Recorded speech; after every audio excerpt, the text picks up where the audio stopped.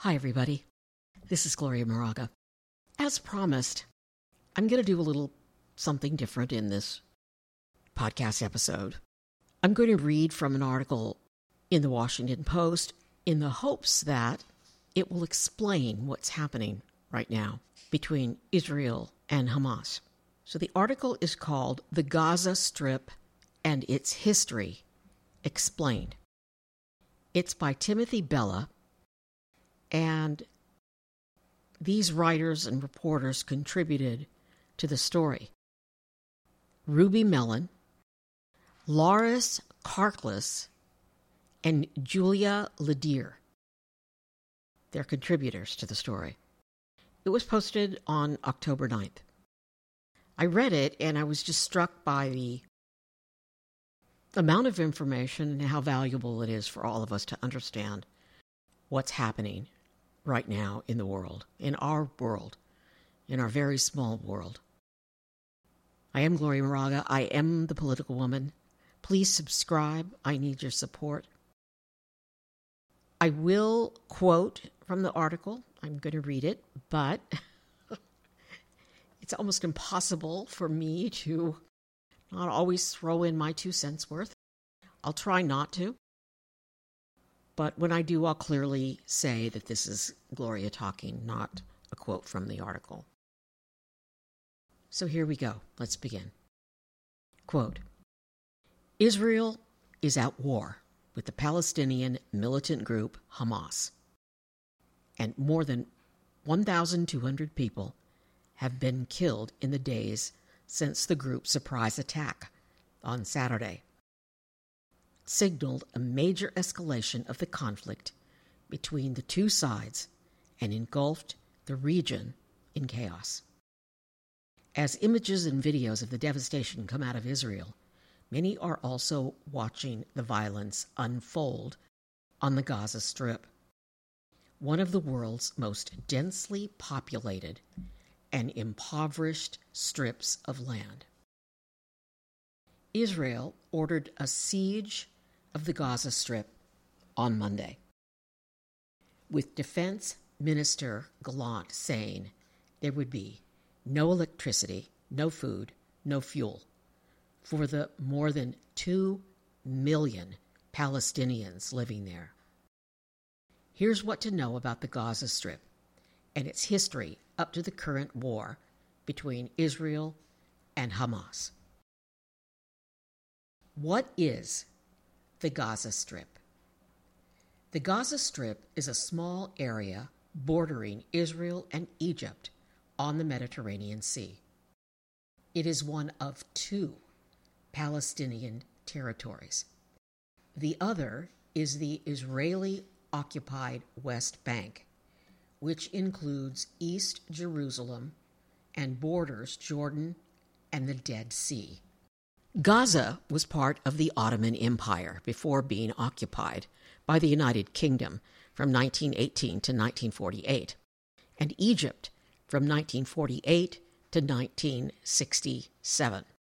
Nearly 20 years after Israel declared its statehood in 1948, the country captured the Gaza Strip from Egypt and the West Bank from Jordan in the 1967 war.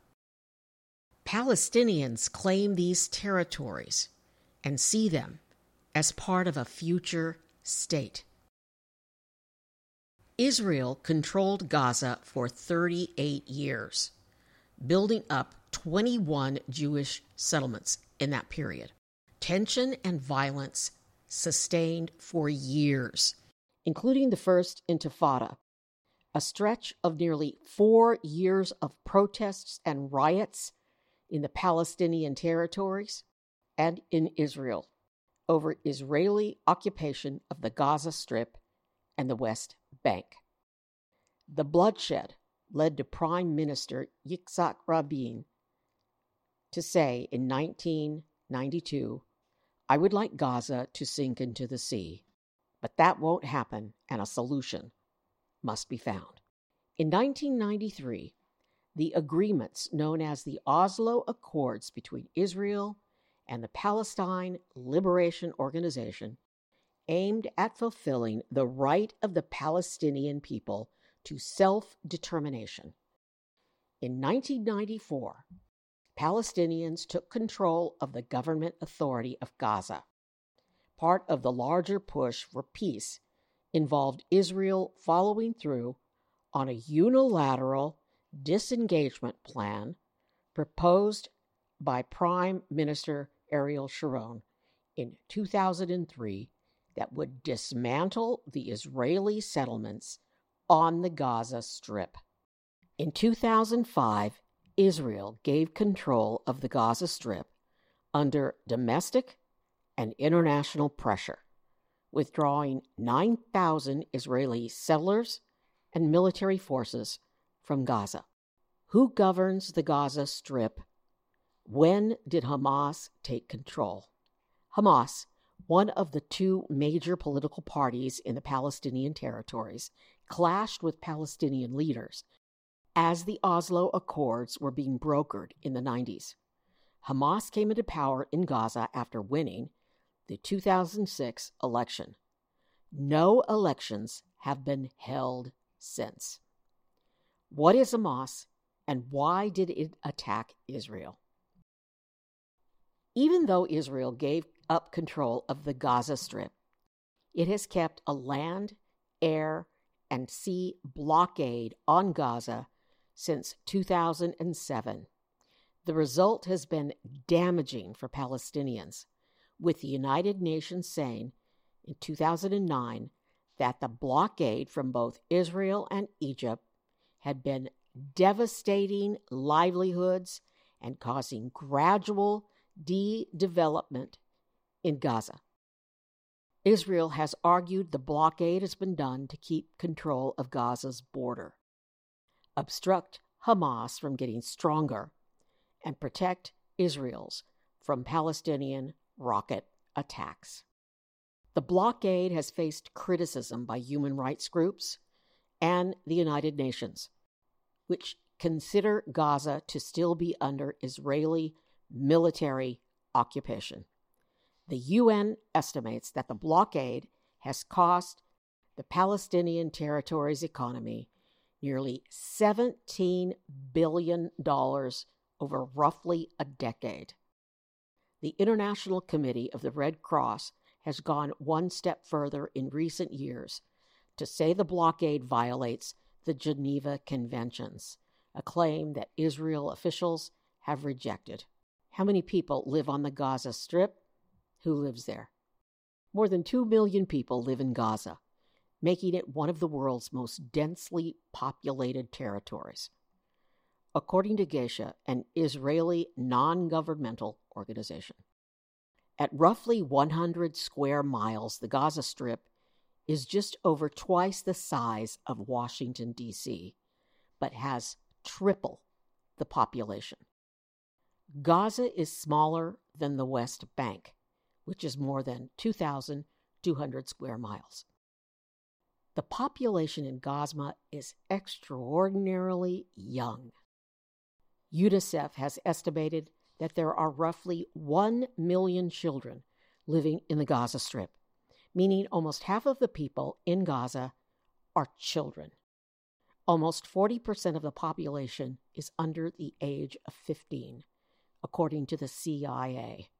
More than 1.4 million of the residents of the Gaza Strip are Palestinian refugees, according to the United Nations Relief and Works Agency. The territory has one of the highest unemployment rates in the world.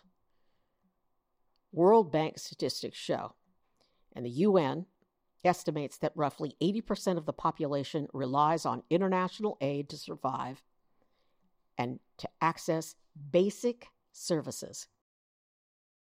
For at least the last decade and a half, the socio-economic situation in Gaza has been in steady decline. This according to the United Nations Relief and Works Agency. They're using the initials UNRWA, according to the UNRWA website. Quote, There are now very few options left for the people of Gaza, who have been living under collective punishment as a result of the blockade that continues to have a devastating effect as people's movement to and from the Gaza Strip, as well as access to markets, remains severely restricted. So this is just me talking. So basically, and this is what Professor Hyman was explaining to me yesterday when I interviewed him, they're trapped there. It's kind of a nightmare because these people are trapped there, and there's so many trapped on this land, and they want to be free. They're so restricted, they're really not free, and they live in poverty. So back to the article. What makes the Gaza Strip vulnerable? Since Gaza City is more densely populated than Tel Aviv and other major cities around the world, such as London and Shanghai, targeted counterstrikes like the ones Israel launched in recent days have a high likelihood of hitting civilians. Previous conflicts have killed hundreds of children. After more than 700 Israelis were killed in Hamas's surprise attacks over the weekend, according to Israeli media, a swelling counterattack by Israeli forces in Gaza has also killed at least 560 people, according to the local health ministry, including at least 78 children. This is Gloria again. Those numbers of those killed are climbing steadily. They're changing steadily. Back to the article. Quote, living conditions in Gaza are bleak. 95% of the population does not have access to clean water, according to the UNRWA, and electricity shortages periodically bring life to a halt. The Gaza Strip heavily relies on Israel for water, electricity, and food. The primary imports for Gaza are food, consumer goods, and construction materials from Israel and Egypt, its two main trade partners. Most of Gaza's fresh fruit and vegetables come from the farms along its border with Israel.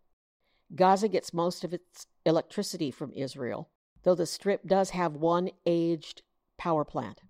The enclave has underground water sources, but many wells have become ruined by population and salt water. More than 90% of the water in Gaza's Solo aquifer is no longer potable. So, not drinkable, not good for anything.